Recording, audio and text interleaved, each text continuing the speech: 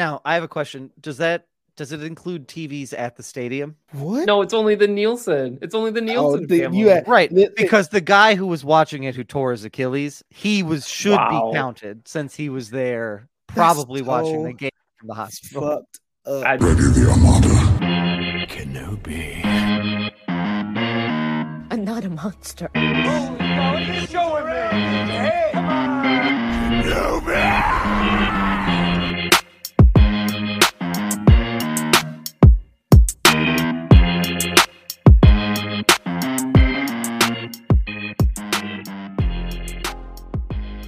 Welcome to Films in Black and White, everybody. I know. I just realized Marcus isn't here. You were checking it. It's fine. How are you all feeling? It's a great Monday. Hopefully, everybody has sort of shaken off their Super Bowl food coma that they may have put themselves into. I also want to acknowledge the hilarity that is the intro song was very, I'm blackety black and I'm black, y'all. And then the two whitest people on the face of the planet came up on the screen like immediately after. And so here we are. We are going to talk a little Super Bowl movie trailers that got announced yesterday. And then we're also going to talk a little Percy Jackson and the Olympians. So spoiler warning if you have not finished that yet. It's been over for a little while, so hopefully you've gotten to it. But if you can't and haven't, here's your warning. Brian, before we get into the meat and potatoes of this episode, tell people how they can stay in touch with us. Hey, folks, I'm here to tell you that the best way to support us is to go sign up for our Patreon. You can do that by going to patreon.com/filmsinblackandwhite. Sign up for one of our heats, one of our tiers. That is how we make this entire show happen. Our Patty family is the people that make this show happen. We give them a shout out. People in the chat, I see 11 years of friendship in the chat, ready to talk about Wicked. So you're in the chat. We love that. We love that energy. So go check us out, patreon.com/filmsinblackandwhite. You can also find us on Facebook and Instagram at those same handles. We update our Instagram more often than not with our reels and stories and posts. That's where everybody seems to be nowadays. And again, spoiler alert. For Percy Jackson and the Olympians, spoiler alert for literally anything in the Super Bowl. Like, I don't think many people don't know what happened, but like anything that happened, like any music announcements, any trailers, we're diving into all of it. We're going to talk about a lot of it. So strap in, certainly strap in. So we're going to get after that. I would like to point out that Roman this week, he's 11 years of friendship because Facebook told us that we had been Facebook friends. Oh, that's nice. For 11 years. And he wanted me to bring it up. And I was like, that seems a little niche. But here we are, but we're excited about it. We're excited. Thank you for 11 years of bliss, Roman, bliss. So, cause that's what I'm going with. Brian, how are you feeling, sir? Mr. Turn Down for What apologist. How you doing? I'm feeling energized after that Usher performance. I may have scared my children a little bit when Usher started his performance, and I was feeling it. Like I was building up to him, like they're probably gonna finish with but then I later learned it was Jermaine Dupri. But that's like when the show started to turn. You got you got Burn, you got Confessions. Like it's really starting to build. And then the moment they had Turned Down for What, like my elbows were flying and my kids were like, what is happening? What is dad doing? Like, am I going to get socked in the face by an elbow? Why is dad hooting and hollering? And folks, I was in the zone. Colloquially known. I was feeling it. And then when I saw Lil Jon, I was like, it's good to see you, brother. It's been a while. Welcome home. Welcome home, Lil Jon. Let's turn down for what? And I appreciate that. My highlight was when he did the only song I wanted him to do was Let It Burn. So when he did Let It Burn, I was very excited. I will say that Confessions album, I was looking at it today because I listened to Let It Burn today. Because it was in my DNA. Of course. That was a banger. Like that one was a hit. It's untouchable. Yeah, really. Confessions Part 1, Confessions Part 2, Let It Burn, and then there was another big hit like right after that. So like that was like the pinnacle of like his discography. So shout out to Usher for a great performance. Yeah, we'll talk more about it, but like, I was turning down for what in my living room, scaring my children. Turned down for everything. Brian, what was your food situation? Any highlights from the spread yesterday you want to tell everybody about? We didn't go all out. We didn't like, we had a lot of stuff going on. We didn't have a big party plan. So we did popcorn shrimp. We did some finger food, something easy to do. And then we did some baked potatoes and some broccoli just to make ourselves feel healthy a little bit. But honestly, that was it. I did get some Doritos Flamin' Lyman chips for myself. All right. Were delectable. Okay. I'm glad to hear that. How about yourself, Doug? Good weekend. I am Achilles tendon because the highlight of my Super Bowl watching experience was when the member of the 49ers snapped his Achilles tendon just cheering on his teammates. That to me was like the rest of the game for me was all downhill because that was so funny to me because it's not like he fell or like somebody ran into him. He literally like jumped up and down and like, oh no, and I can hear Marcus right now. He's not here right now, everybody. He'll be here a little bit later. He's a busy man.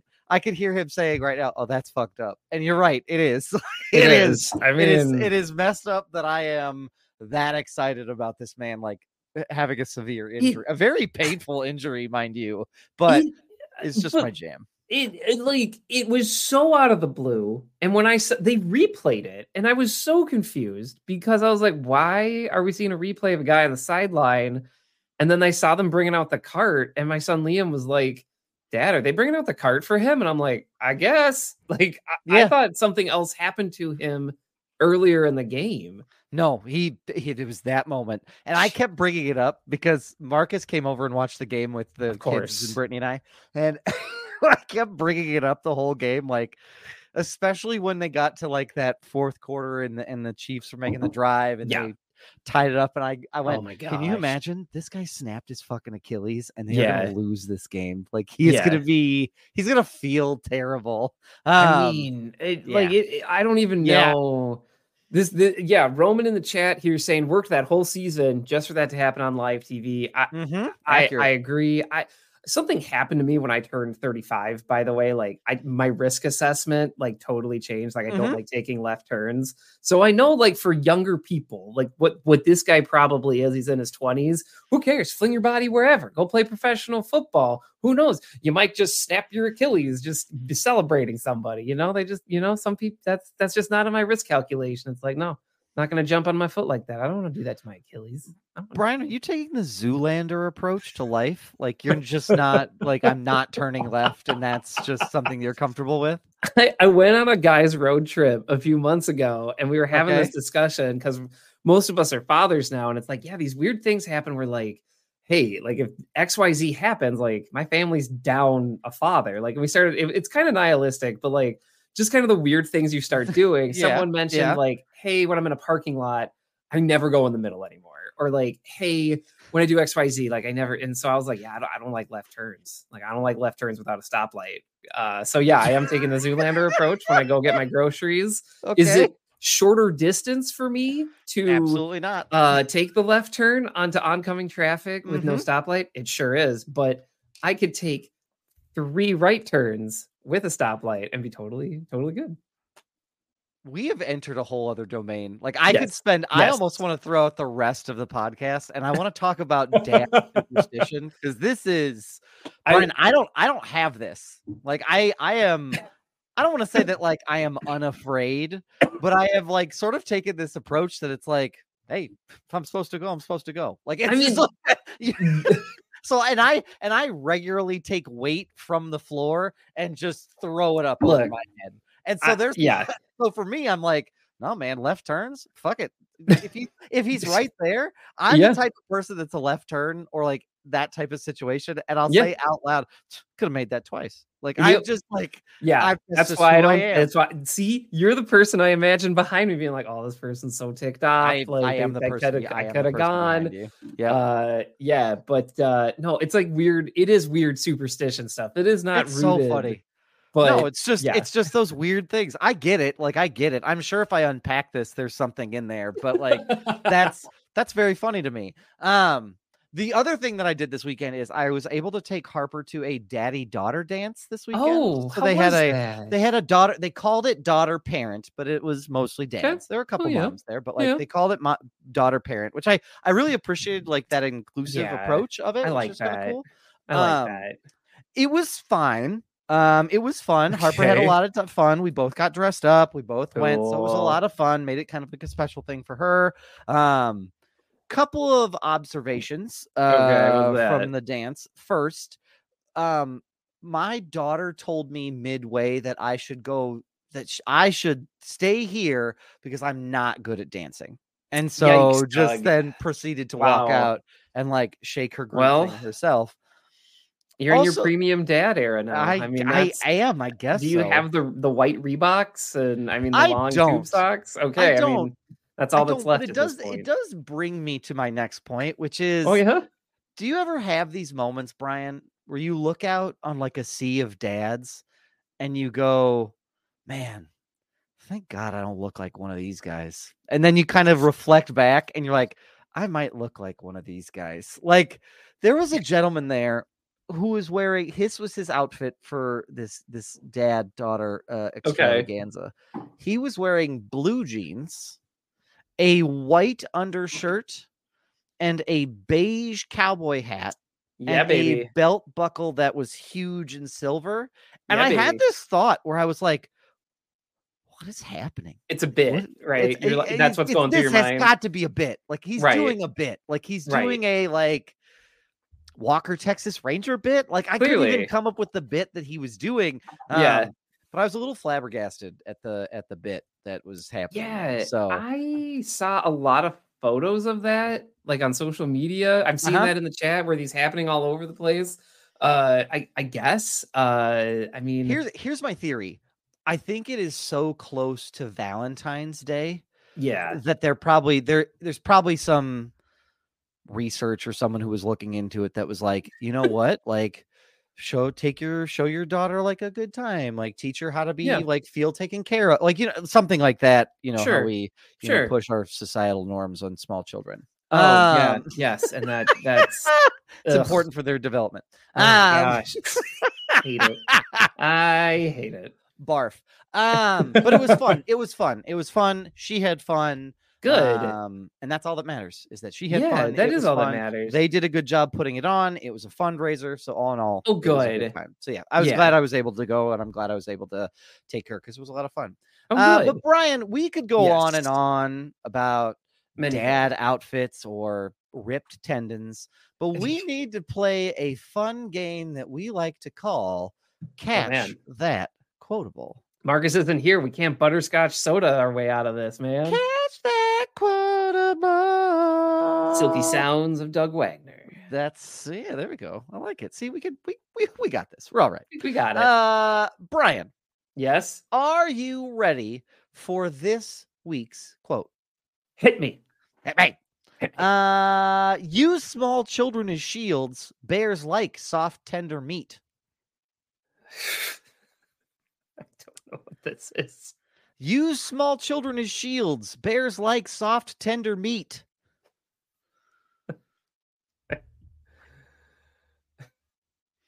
I have nothing. I don't know what this is.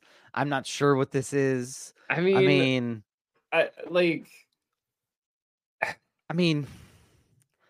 it feels like this is a movie. It feels like a comedy. Like, obviously this is a funny moment. Yeah. So what moment is there a comedy? Is there like a camping movie, or is there a the only movie that I can think of is The Great Outdoors with Dan Aykroyd and I'm John Candy. Because there's a moment with bears. there are children present. I could see somebody saying that in this type of scenario, Yeah. but that's all that I have to go off of. It does kind of have a Bill Murray vibe to it. It does. I will also say I haven't seen it, but I am going to put out Cocaine Bear.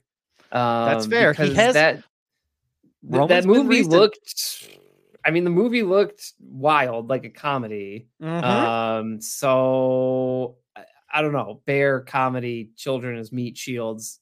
I don't know. That it's just speaking to me right now. Yeah. I would also believe that. Okay. All right. So you've got Cocaine Bear. I'm gonna go with The Great Outdoors. Let's do it. Marcus would have maybe butterscotch soda this. I don't know. I mean, maybe. I don't know though. Oh, this is we were both wrong. So Excellent. this is a comedy. Okay. It is a Will Ferrell comedy. This is the 2008 movie Semi-Pro, where he owns a basketball league. And he's the one who said it.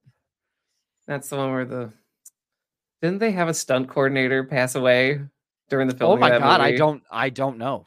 I'm pretty sure. Let me look it up. Sure. Let me look it up. If that's true, that's wild. Like, that's insane. Yep, he did. A grizzly bear, which appeared in a recent Will Ferrell movie, killed a 39-year-old trainer with a bite to the neck. Oh, oh my God. Yep. Okay. Well, I don't know if we're gonna recover from this, guys. Like that was. I don't know how I'm gonna financially recover. We're gonna have away. Yeah. Jesus, I did not know that, Brian. Thoughts and prayers to that trainer. Yeah, I remember when it came out, that was like all people could talk about because like it was supposed to be like the next Will Ferrell joint. Supposed to be, well, he did that was his like he said right after Talladega Nights, right after Ricky Bobby, he said, I'm gonna do these. And so it was this one, it was Blades of Glory, the ice skating one, and then the other one was this one was Semi-Pro. And so you're right though, like everybody looked at this one and went like, oh my God, this is gonna be the next like huge Talladega Nights, and then pretty much. Ooh, not so much. Not so much. So there we go. Yep. And then and then to have a bear terrorize the entire crowd of people in a movie. Eesh. That's some rough stuff. Okay, well, we didn't get it, so we'll try again next week and we'll see where it's at. I wonder if Marcus would have gotten it. When he shows up. I guess we'll find out. When he shows up, we'll just go ahead and ask him, and that's just the way it'll be. So we'll go from there. Brian, hello. Anything that you want to talk about before we jump into Super Bowl trailers?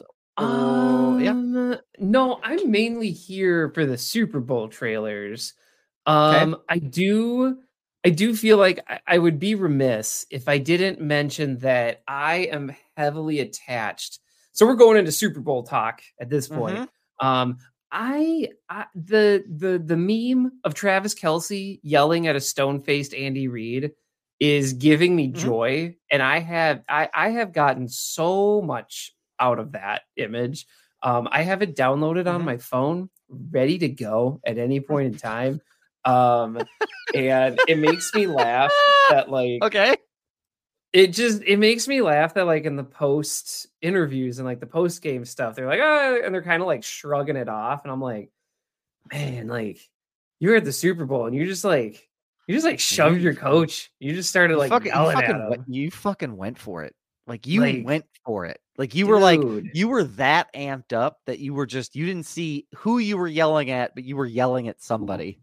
I mean, I know he's probably going to talk about it on the podcast, on his podcast and all that good stuff. But man, watching that in real time and then having to explain to like some little eyes of being like, Dad, why did that man yell at the old man? And it's like, okay, well, first off, that you shouldn't do that. You shouldn't yell at your coach. First off, don't do it. Just don't do it. Yeah.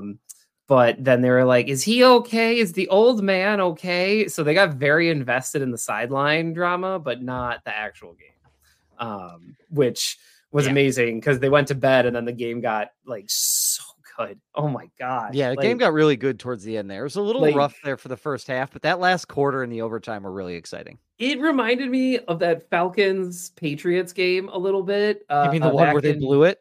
Yeah, a little bit. Just nothing really happens until the third quarter, and then you're and then it just pops off. They're gonna do it. They're gonna do it. I was rooting for the 49ers because they were technically the underdog here, but as soon as fourth quarter rolled around, I was like, they got it. The Chiefs have this. Yeah, Marcus and I were talking about it, and we essentially said that you can't. Patrick Mahomes is just such a put the ball in my hand, I'm going to make stuff happen. That when he ripped off that 13-yard run right before the touchdown, I was like, this is it. This game is over. That's what I was thinking too. They're going to kick a field goal. They're going to do something, and this game is going to end. I was not surprised by that outcome. I mean, honestly, as soon as he did the QB sneak, if that's even what you want to call it, but he ran for 15. And then he did it again. That's all it took for the 49ers defense to be like, don't know what to do here. Yeah, pretty much. But which, by the way, both teams played an amazing game. They played great. Yeah, they shouldn't. I mean, if I was the 49ers defense, I'm tired. I'm tired today. You know what's really funny, Brian? What is that? I read something in ESPN that a quote from one of the bench defensive players for the 49ers. They said that they didn't know the rules of overtime. And I went, okay, yeah. So maybe keep that one to yourself. I started reading a piece, I believe it was from The Athletic. Don't quote me, but I believe it was. And essentially, okay, Marcus may. Okay. That's The Rock's music. He's running down the ramp. That's a deer in his hand. My God. The Rock is here. We can't hear you. He's muted. He's got to unmute. You ruined it. I'm here, you jabronis. I guarantee. I'm here. Millions and millions. That's it. That's it. That was fun. That was special. We were just talking about the game. The guy that Doug was making fun of that got fucked up at the game. Well, we did talk about that. I did. I said, Brian was fucked up, Brian. Brian, it is a little messed up. Brian asked to start the show, Doug, Achilles tendon. Are you okay? Do you have an Achilles injury? I said, no, I'm making fun of the man who snapped his Achilles cheering for his teammates. Fucked up. It's fucked up, man. It's fucked up. I mean, you laughed about it. My bad. Sorry, go ahead. Get better. Marcus, I'm going to give you the quote. Let's start this. Marcus, a.k.a. Bitch Slap. How you feeling, sir? Whoa. What the 5 fingers say to the face? Slap. Okay. Anyway, I'm good. I'm here live and in living color. Thank you. I'm sorry I'm late. We had a Black History Month photo shoot for our Black History Month game that we have coming up. So, I believe it would be illegal for us to give you a hard time this month. That. Absolutely. On March 1st, though. You do whatever you want. Yeah, March 1st. We can't make fun of women, but at that point, and Black women, intersectionality. Right. There's a whole thing. I'm writing all of these down. So come March 1st at 12:01. You got it saved up. You got to watch Doug because he'll put some shit in the chat GPT quick as hell. I will do that. Marcus, I'm going to give you the quote. Okay. I'm going to give you the quote to see if you know it. All right. And if you do, we win. But if we don't, that's okay. Neither Brian or I got it, so no pressure. Feel as much pressure. Don't feel any pressure. Temu. That's the big reveal, is that it's Temu and not Temu. Not Temu. And they had 3 commercials. Jesus Christ. Marcus, use small children as shields. Bears like soft, tender meat. Oh God. Okay. Can you read it one more time? Yeah. I'll read it one more time. Use small children as shields. Bears like soft, tender meat. I'm assuming it's not Cocaine Bear. It is not. That was Brian's guess. Was that Brian's guess? That was my guess. Yeah, I was the same thing. I feel like, do I get a hint? It's a comedy. Oh no. I'm not gonna hold this up. The only thing I can think of is Without a Paddle.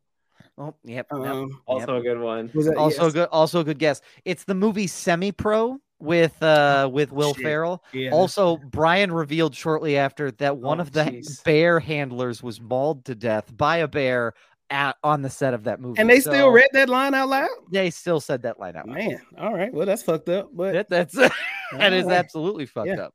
Yeah. Thanks, Before man. we jump into trailers, I do want Sorry, I cut y'all off from whatever you all were Oh, talking about. you're good. no, we were This is doing fine. very terrible football analysis. We were from doing the very pop terrible culture football. film Yep. Mhm. bros. So I mean, Yeah. I mean, take it for what it's worth. Before we jump into trailers, though, I did have like one little piece of news that I wanted to touch on. For sure. And Okay. it's regarding Mark Ruffalo. So I know him. Yeah. Mark Ruffalo came out and said that Kevin Feige told him that he was never going to get his own solo movie as the Hulk. And that quote, he would be able to do that over 4 movies. So this is according to an article on Variety.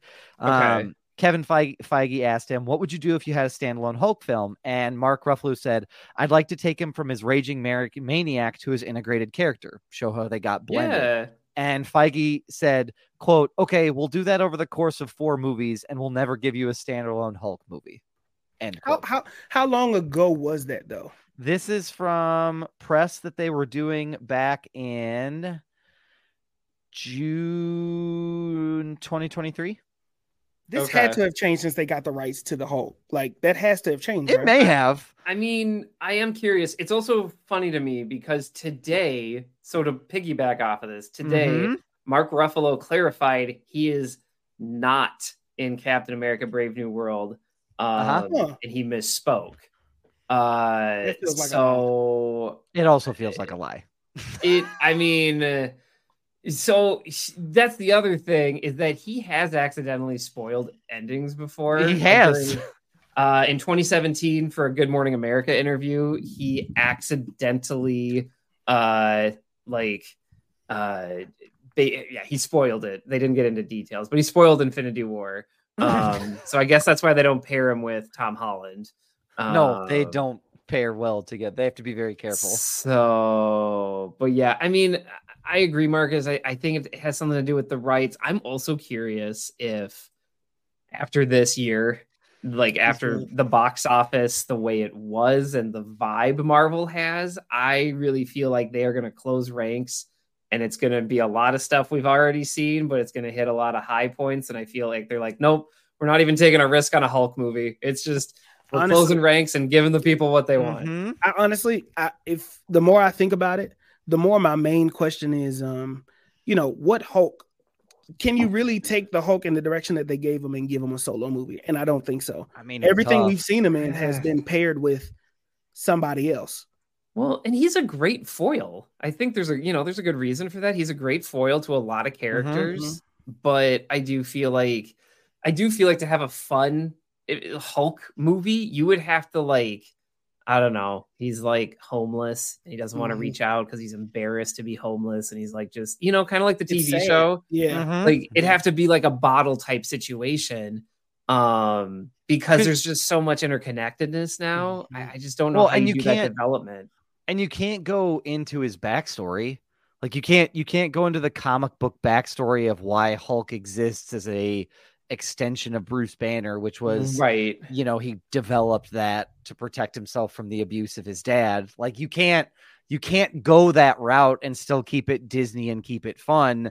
So you kind of have to say okay, the only thing we could do is Hulk off world, but we kind of already did that with Thor Ragnarok. So there's sort of we don't need to. God, we're never going to get a... God, that is so sad. Probably not. That's so sad. Because after Mark is done, and he's done a good job, so this is nothing. Oh, yeah, he's done a good job. I've loved him. It's just the way that they wrote the character. I just know it'll take forever before we ever get a Marvel... The MCU will have to reboot itself again before we ever get another Hulk anything. I mean, unless you do a Red Hulk, Green Hulk in Secret Wars, but... that would be the only way that's a likely scenario, right? 2026, 2027, they might recast and do a Hulk series because it's not solo. Movie. You know what I mean? And you could do a Deadpool and the Hulk, if you really want to send, Deadpool on this run where he's pairing up with your favorite heroes, random. Yeah. That makes actually a ton of sense. And Marcus, I think we got to call this date February 12th, 2024.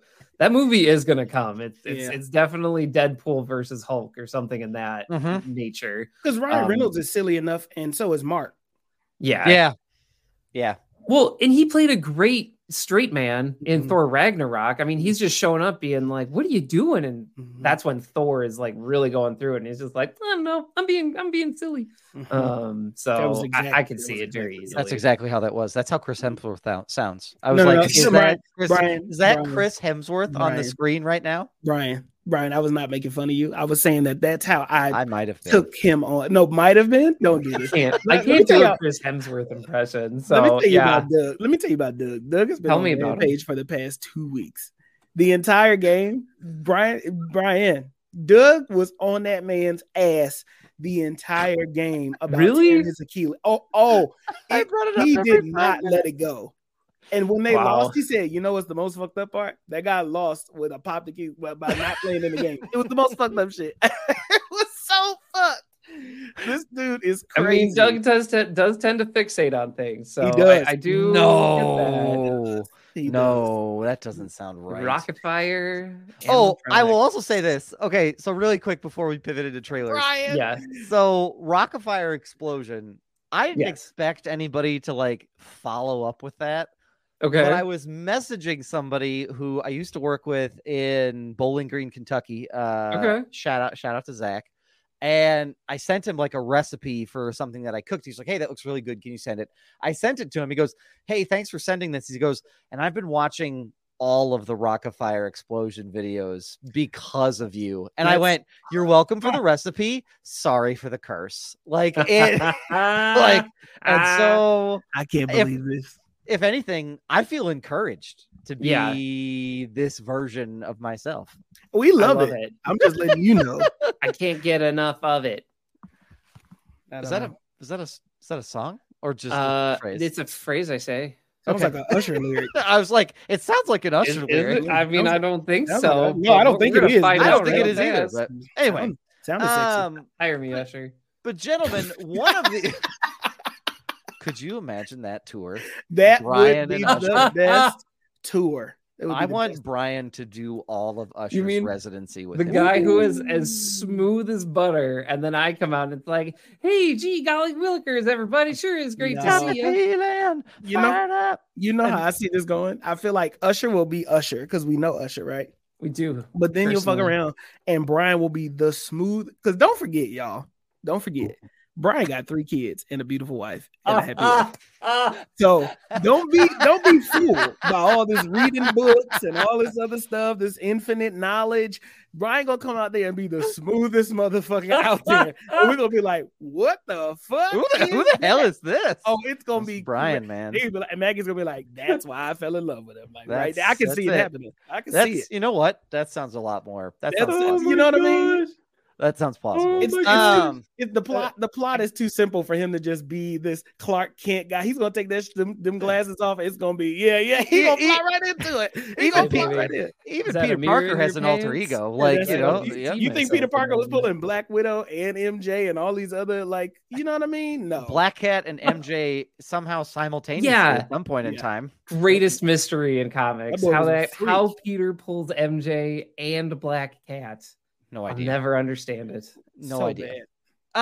Gentlemen, we have. So speaking of Usher and speaking of the Super Bowl, there were some announcements yesterday. Yeah, there was in the movie theater realm. I am going to do a quick rundown of all of the trailers that we saw. And there's a couple, obviously, we'll spend a little bit more time on, but I wanted to definitely kind of run these down. So, A Quiet Place, Day 1. Yep. Knuckles. Kung Fu Panda 4. Despicable Me 4. Wicked Part 1. Deadpool and Wolverine. Kingdom of the Planet of the Apes. Twisters. The Fall Guy. If. Monkey Man. And Inside Out 2. Yeah. So, I mean, without talking about, let's put a pin in Deadpool and Wolverine. Yeah, we'll want to talk about that one sort of at length.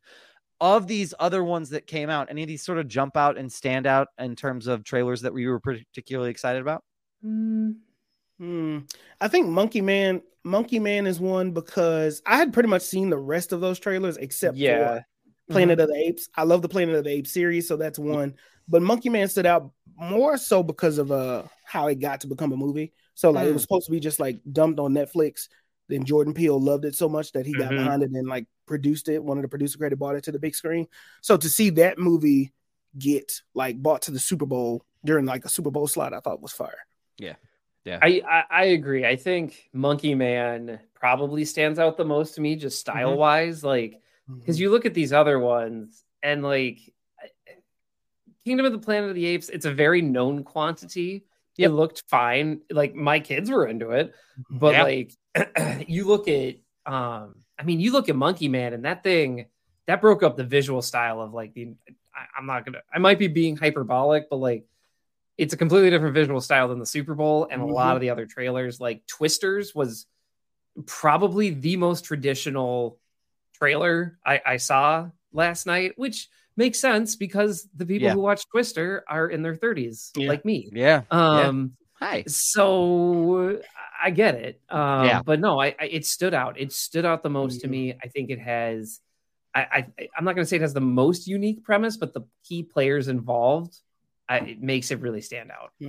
For me, Monkey Man stood out. And for reference, Monkey Man comes out on April 5th. So we're going to get that one here pretty soon. That is soon. So very soon. Oh, okay. The one that stood out to me, and we tend to be a little bit critical of Paramount, of Peacock and The Office, but that trailer for If, where they had Randall Park say, "I'm John Krasinski," that was really funny. That was very funny. Like I laughed out loud for that, and that was just incredible. I couldn't tell you the trailer. I mean, I know what the movie's about, but I couldn't tell you the trailer beyond that moment because it was just genuinely a very, very funny moment. No, I enjoyed that. Big year for Ryan Reynolds. He's gonna have Deadpool and that movie come out in the same year. Oh my god, yeah. Good residuals for him. He does this every few years though, where he'll be in like 3 movies. It felt like it happened like maybe a couple years ago with Guy, the one on Netflix that was also really good, Adam's Project, and then it was like something. Red Notice, Red Notice, yep. So he was in like 3 projects, and I like him. I will say, here's the other thing I want to say. I'm going to talk about this one before we jump into Deadpool and Wolverine. Yeah. Wicked makes me nervous. I want to talk about Wicked. Which part? What about Wicked makes you nervous? It looks like cats. Like the visuals are so like cat. It's just, it feels like it was like a big green screen and then it's just some folks singing. And I am on record. Hand on the Bible. I am on record as not being somebody who likes musicals, but I genuinely enjoy Wicked. The music is good. It's probably the musical that if somebody was like, "Hey, you got tickets to Wicked," I'd be like, "Oh, I'm excited. That'll be fun." That's the one for me. Really? Okay. Yeah. That's interesting. Okay, I'm learning a lot about you. So that one I really enjoyed. When I saw it on the stage in Chicago, actually. Wow. And so this motherfucker, what? And right? so out of nowhere. So when I saw all the visuals, I was like, yeah, this looks really cool. But I kept having those fucking the cat visuals come back in my head. And it just kind of made me a little uneasy. So that's just my first knee-jerk reaction. This is the same dude that has not seen A Quiet Place Part 1 or Part 2, by the way. Or any of the Kingdom of the Planet of the Apes movies. Or any of the Kingdom of the Planet. Yeah. Wow. Okay. Yep. Brian doesn't know what to say. All right. I mean, look, Planet of the Apes is actually probably one of the best the best long-running sci-fi I would agree. franchises. Yeah. And I say this as a Star Wars fan. Like, I dare say it has more consistency than Star Wars. Even with a new director, by the way, because it's not Matt Reeves anymore in this next generation. Like, and it finds a way to incorporate everything too, by the way. So like, I know I need to watch it. You'd like that. That's your shit, but yeah. I would like it. I think it's a good case study in a really well-managed franchise and a really well-managed story that you want to tell multiple movies. War for the Planet of the Apes, like one of the earlier ones, is not my favorite, but like it is a through line. Even the Mark Wahlberg one has its place. and I don't really like that. I did not care for that one. But like that's my introduction in the Planet of the Apes. Yeah, like I don't know. I feel like as a long running story, it's one of the ones that have done it better. Yes, it's a good one to keep dipping the pen back into that ink for sure. What is it? So I do understand the thing about Wicked, right? But I also want to say, just to push back a little bit, I think of all movies, that one makes the most sense to look more fantastical. 100%. And now the thing with Cats, though, it maybe wasn't a movie. I never watched it, so I'm just going off of it. The thing that threw me off was the cats themselves, like the people, right? So that being so disturbing takes away from the film, but everything else looked like it was okay enough to, like, the makeup looked good. I did not know that the Wicked Witch was oh god, I'm forgetting her name. I have to find it. Cynthia Erivo. Yes, thank you, Cynthia Erivo. A super talented, and then to be like across from Ariana Grande, like, I think that's fire. I do understand the and it's a part one. That's the other thing. Mm-hmm. It's Wicked. I did not know it was a part one. When you look it up, it says Wicked Part When 1. you said that, Marcus, I also did not know that, and you wouldn't have known that from watching the trailer because I rewatched some of these today because they didn't. There's nothing on the title card that says part one. Nope. But it makes sense, right? I mean, it makes sense. Like. If you remember the musical, the first part is how she became the Wicked Witch. The second half is, spoiler alert for Wicked, her perspective from the Wizard of Oz. So like that's what that one's about. Yeah, it's both. Yeah, it's both. So I could see you like, pre-intermission, post-intermission, not feeling like you have to rush it. So I guess I get it. I mean, the only creative choice that I was surprised about is like, I understand Elphaba is like supposed to be the perkiest, blondest person you have met at school. I understand the concept. I totally get it. But I'm looking at a picture here, and like Ariana Grande is very Italian, and there's a reason I'm saying this. Like, she has dark hair. It's very clear she has dark hair. Mm-hmm. And this movie bleached the hell out of her. And it's just Homegirl needs to work on her roots in his one. I don't know. I mean, I bet it's gonna look fine. I don't know. That look just welcome to beauty shops with films in black and white. Look again. I'm not one to usually talk about this. That's fucked up. But I don't know. It's a choice. Ariana Grande has beautiful brown hair. Like, I don't know. Like, just go with it. I don't know. Maybe. But we talked about this with Jessica Alba, though, right? When Fantastic Four. Exactly. Like they bleached the shit out of her, and then it fucked up her hair. So whether it's a wig or they bleached it, or it could be CGI nowadays, you just never know. I mean, it's a good point. True. That's true. A very good point. Yeah. I don't want her to get Jessica Alba. Me neither. Feel like that is a good thing. Like, I mean, not without doing the work of her own dance movie ahead of time. I mean, give her a dance movie. All right, move on. Ariana Grande, honey, it makes too much sense. That makes way too much sense. It's kind of disturbing that we ushered that into you guys the world. That's disgusting how accurate it is. Wicked as a movie looks fine. I'm actually very excited for this. I'm very excited to hear Gravity. Very excited to hear Popular from these two.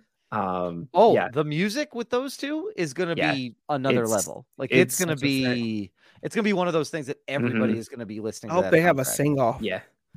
I mean, they do they kind of do in the play. They kind of do. Yeah. And I mean, Ariana Grande is an incredible vocalist, and I haven't heard Cynthia Erivo sing as much. Brian. So I'm very, very excited. You might shed a tear when you listen if you just Google it whenever you get a chance. Yeah, I might need to do some homework there. I'll add it to the list. Yeah. But we would be remiss if we didn't talk a little bit about Deadpool 3, now renamed to Deadpool and Wolverine. So no way. There was a little teaser that got dropped right when the trailer got hit online, which I kind of want us to talk about that method, because it seemed like everybody was doing that of like, drop the teaser here for 15 seconds of ad time, but tell everybody go watch. It's available online. Just Google it. And that makes sense. And Marcus brought up a great point yesterday where he was like, you can't afford a 2-minute spot because it's going to cost you $6 million. Why inflate your budget? Just tell them it's online. They're going to go watch it 1,000 times there anyway. Like, right. It's going to tell you all you need to know about how interested people are in that movie via the views. And it isn't. I agree. It isn't cable anymore, so you're not really. I thought about this after the fact. You're not really begging people to. You want people to stay on whatever streamer that you're streaming through, so Paramount, whatever it is. But it's not cable where people are going to sit there and have to watch. I could click out of it and go to another app or do something in the meantime. The attention span is just different too now. So well yeah, and think about that's a great point. Yeah, and think about the data. I mean, you can't your numbers we can't tell how many people are actually interested in Deadpool and Wolverine because there were 50 million people who are watching the Super Bowl, but we know that there were 13 million people that watched that trailer that many times. You as a studio, you can see so more. You can track that click off too. Yep, right? you can track all of it. Yep, you can track all of it. Yeah, it's at 11 million views for one day. The number one trending on YouTube. God for damn. an entire day. Wow. So, wow. Seeing shit that you already saw, but this just makes it official. That's the thing that amazed me the most was the amount of leaks that came out from Deadpool and Wolverine, and people didn't give a damn. You know what I mean? Because obviously you're going to get some new shots. You're going to see some newer things. You're going to get a little bit more hint to what the plot is. But I mean, obviously Ryan Reynolds did a job well done. Yeah, we'll link the trailer in the episode description if you haven't watched it already, so that way you can find it. Just go to the episode description, you can find it there. So I don't want to get too much into like what it is. You all can watch it for yourself to sort of talk about like what's available. But were there things that you all noticed from that trailer that made you particularly excited? Just let's talk a little bit about like first impressions of a movie that's been talked about for a while. Like Marcus said, there were a lot of leaks. So gentlemen, thoughts on Deadpool and Wolverine? Before we do that, I'm sorry. Did you talk about how many people? I just saw this thing pop up on my feed of how many people watched the Super Bowl. I did not. We did not. How many people did watch the Super Bowl? The Super Bowl had a viewership of one. This is from Front Office Sports, so take it for what it's worth. On Twitter, Super Bowl had a viewership of 123.4 million, the most watched Super Bowl ever. The most Does that include, really? Now, I have a question. Does it include TVs at the stadium? What? No, it's only the Nielsen. It's only the Nielsen family. Right, because the guy who was watching it who tore his Achilles, should be counted since he was there, probably watching the game from the hospital. Fucked up. I don't, dude. That's so fucked up, dude. So fucked up. That is so fucked up. Dude, I hope, man, if you ever meet him, man, like he's gonna be pissed, and I will be like, please go right ahead. Go right ahead, sir. Do what you need to do. That's fucked up. To be honest, if he's showing up, I'm like, all right, let's get it over with. Yeah, you just gotta take it. I've earned this. You gotta take it. Also, Transformers producer confirms that the G.I. Joe crossover is coming soon.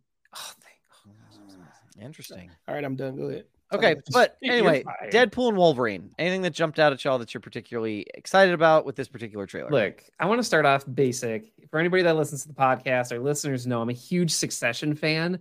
And my guy, Matthew McFadden, who is the suit at the TVA, got a solid 30 seconds in this trailer explaining everything to Wade. So I'm just hyped for him. I really like him as an actor. I am just arrested by any performance that he does. And I think he's going to be a perfect fit for the TVA. Yeah. And he's not an unnamed. I mean, according to all the things that I've read, and if you look him up on IMDb, he is not just some unnamed suit. I can't remember his name off the top of my head, but he's got a car. He has a real like titled like superhero-y kind of name. Okay. He's not listed on IMDb, but again, IMDb is user run. So, I could change tomorrow. Very much good. But yeah, no, I'm just happy for my guy, Matthew McFadden. Yeah, me too. Marcus, thoughts on the trailer? Samuel Jackson said he wants a Disney Plus Star Wars show. This is not what I asked. But are you listening? Are you listening to what I'm saying? Great, we can talk about listen it. To what I'm saying. But listen to what I said. Answer for the listeners. Okay, all right, I'll come back to it. I want an answer to the question. No, I think I liked everything in it. I like that they pretty much gave the premise for what this is exactly, right? Like they're going to come over to the MCU. They just plucked his ass. What seems like they just plucked his ass right out of the MCU. I love that whatever was canon in the post-credit scene for Deadpool 2, like all of that stuff was still there. His wife is still there. It seems like they have a kid. It seems like they had a shot of them in a school or something like that having a meeting. I don't really know, but I liked all of that. I like the suit. That's the first thing that stood Oh, out to the me. suit is great. It's a very Marvel MCU suit. It's spot on. It's like redder. It is Deadpoolish. And I liked, the music behind it. I liked all of the action sequences that we got with some of the gunplay that he was doing. So gave me a lot of good hopes for what to look for. Yeah. Doug, if I could butt in before you chime Please. in, I do so want long as it's not about Mace Windu. As long as it's about the Deadpool and Wolverine trailer. During Black History it is. Month. It is. That's fine. But if I had asked Interesting. about it. So something I've been obsessed with. So listeners, I've put on Interesting. I've put on an image from the trailer, and you have a log in the foreground. Behind that is Deadpool, and then behind that it's like a snowy forest, and you see like an overturned vehicle. Now, I just want to put this out there, folks. This is Avengers. This is Avengers Age of 2. Ultron. It is Age of Ultron. It looks very much Sokovia. like the forest Hydra was hiding out in. Yeah. That is all. I'm excited. I feel like there's a lot can happen here. That is all. Man. Take it away, Doug. I am also excited about this because there are people who are in this trailer that in the last Deadpool movie were actively killed. Yep. So the members of X-Force were dead. Alive. So Yeah, they we were. we are not surprised that the TVA is showing up. Wade obviously went back and like grabbed them all before it happened and brought them to the timeline he's in. So I want to start there. There's also a couple of cameos in this that I think are worth noting. Yes. The old Pyro from the original Fox series is in there, which is amazing. just absolutely awesome. And then there's a gentleman in there that looks awfully similar to Dr. Doom. I rewatched this trailer. I paused it at that exact moment. It looks very, very close to a Doom-esque character. Maybe it's a Doom bot. Maybe it's Dr. Doom himself. I don't know. But there's something going on there that could be something. There's also a lot of hints at Secret Wars. There's an Easter egg when Wade is lying on the ground. There's an old comic book cover. It's Secret Wars there. That's what I'm currently talking about.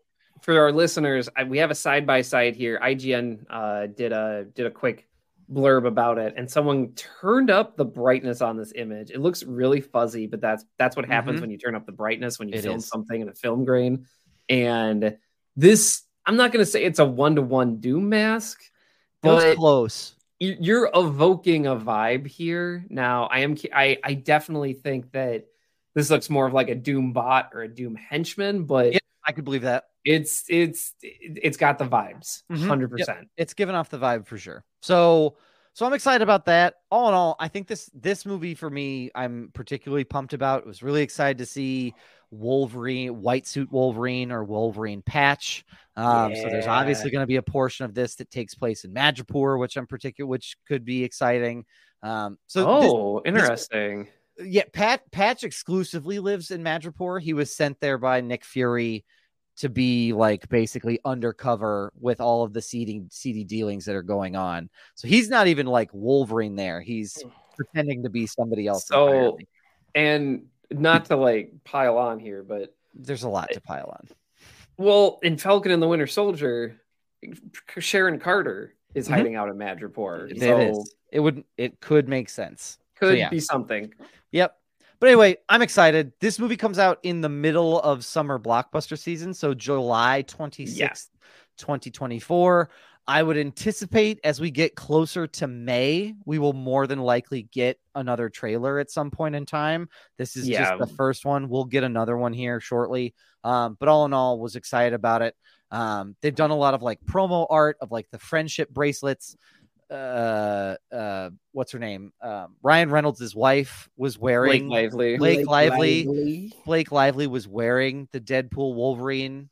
Was she really at the Super Bowl? Oh, so cool. Yeah, a lot of stuff going on. That man just has it all, huh? He's just talented. He really does. Handsome, he's got a soccer supportive, team. beautiful wife, soccer team. Now, Marcus, you wanted to talk about Mace Windu. You wanted to talk about Samuel L. Jackson. Please let us pivot back because that was a parking lot, not a cut. It was a parking lot. I don't know if I want to talk about it now. Well, what's your choice? Because that black man down there in Black History Month, that's fucked up. I mean, nope. Nope. No, just straight up. No, I mean, no, that's not what I did. No. I'm excited for Deadpool and Wolverine. I don't want to talk it up too much before I move on. And I guess that's fair. I don't want to build up my excitement because I have this thing about, getting too happy about the things that I like. I know that this is going to be good because of the people involved. And if we're being honest, there has not been a bad Deadpool movie. Both of them hold up. The first is still as good as the second. And sometimes I swap between which is better. I think this is going to be good. I'm glad they brought back Hugh Jackman. There's going to be a lot of cameos in this, like X-23 is rumored to come back. Patrick Stewart is also rumored to come back. So like it's a lot of pieces. I know that this is also going to connect to the bigger picture. Yeah. And the biggest thing is like this is just a teaser. It's still just listed as a teaser trailer still. Yeah. I mean, this movie, I feel kind of bad for it only because this movie has its work cut out for itself and the expectations are sky high. And I also feel like from a business standpoint, that Marvel has to get this right. They have the way they've set up their model, this has to be a grand slam. It can't be just a home run. This has got to be the movie of the summer. This has to be Barbie. This is the only movie that they're releasing. And because I feel like what we're going to do here is this is going to be part Deadpool, part Wolverine, part custodians of the multiverse. And they're going to go around killing shit that doesn't work. I would not be surprised if they show up in Secret Invasion and they're like, this never happened. Yeah. Secret Invasion still feels like the reboot, if I'm being honest. Secret Invasion, I could go on and on about. Wow, just what a slew of decisions with. Oh, not Secret Invasion. I'm sorry, Secret Wars. Oh yeah, Secret Wars. Yeah. I mean, this. I feel like this is how you do it. This is how you get to Secret Wars. I mean, you just trap Wolverine and Deadpool there, and that's a great place to meet up in your movie. Yep, that's right. Yeah, great point. Marcus. Samuel Jackson said he wants to a Mace Windu movie. This so is do Empire Online, or a Mace Windu Disney Plus show, something like that, because he said he's still alive. So do it. So I feel like, once again, this is me asking, while the black man is still healthy and alive and he's still kicking and willing to want to be in these roles, like this is the time to do a Mace Windu series. I still have my pitch for a younger Mace Windu, looking back and telling these stories of his older self, or the older self looking back and telling these stories of his younger self, little hip hop mixed in there. Ryan Coogler still directing that film. Like if you got him directing a film with Michael B. Jordan with twin vampires, and apparently that's like a big hit, then like we can make this. I mean, I want to see it, whether it's Black History Month or not. I want to see Mace Windu up there swinging his weight with his lightsaber. Like I am all for that happening. So yes, right. That sounded like I have a black friend. That's what I wanted it to sound like. Black History Month, not. I love all Jedis matter. I mean, all stories are equally important. They'd be insufferable. They would be so. Oh my gosh, I can just see it now. Like, they gonna be pissed when Beyonce drops her country album. Oh man, we haven't even talked. Yeah, we haven't even brought up Beyonce. We didn't bring up Queen Bee at all. The amount of racial slurs that are gonna come, you're gonna hear some shit that you have never heard in your life before when she take over all of the country charts, the CMAs, as it were. They were already mad at her once. They were mad at her once in the CMAs. I mean, I come from the north, so I don't haven't. Why'd you say it like that, Brian? I mean, there are things that I still distinctly do not experience growing up in the north. Yeah. So what Marcus is talking about, I wouldn't have any idea what they would say. I'd be gobsmacked. I lived in Kentucky for a little while, so I can guess. Whatever.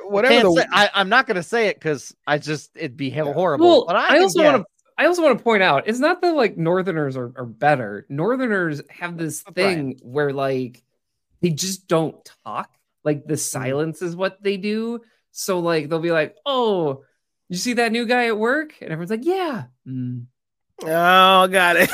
I heard that loud and clear. Yeah, and it's the passive aggressiveness, right? It's not overt.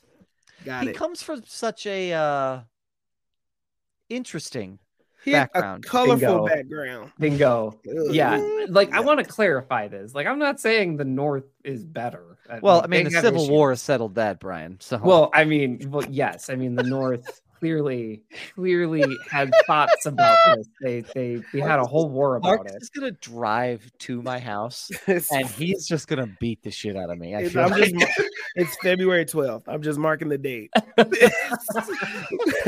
We got at least 3 more episodes Come on, in this y'all. month. Come on, y'all. We gotta We should probably veer back to Beyonce.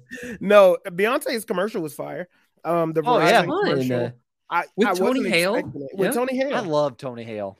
And what an interesting pairing too, right? Tony Hale and Beyonce. Mm-hmm. Like, I thought that was good. And the way that she dropped it, like, you know, you go through all these different scenarios and testing the Verizon connection, and she ends a commercial by saying, "Drop the music."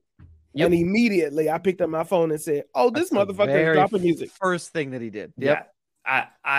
So I was putting my child to bed when this happened. So I didn't learn about any of this until I went on social media and I was like, oh, I missed it. I missed the Beyonce moment.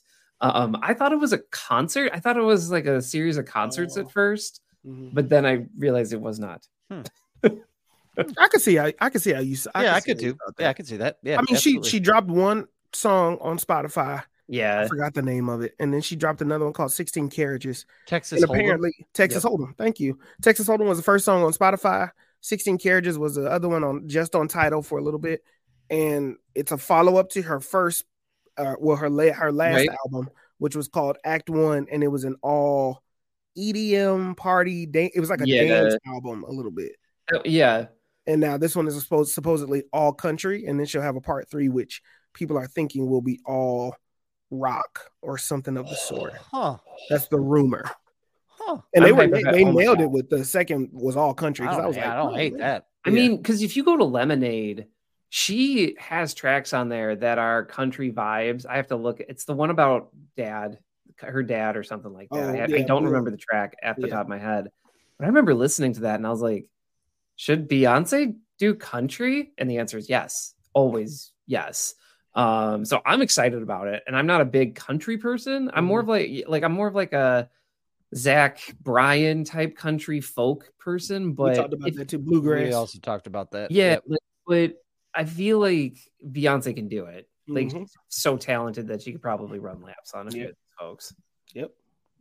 So, and if she does a rock album, I will be first in line because I feel like that could be because she has history again on Lemonade with Jack White Stripes. Yep. Which was a flipping banger, by the way. So anyway, I'm getting hyped. I love Brian.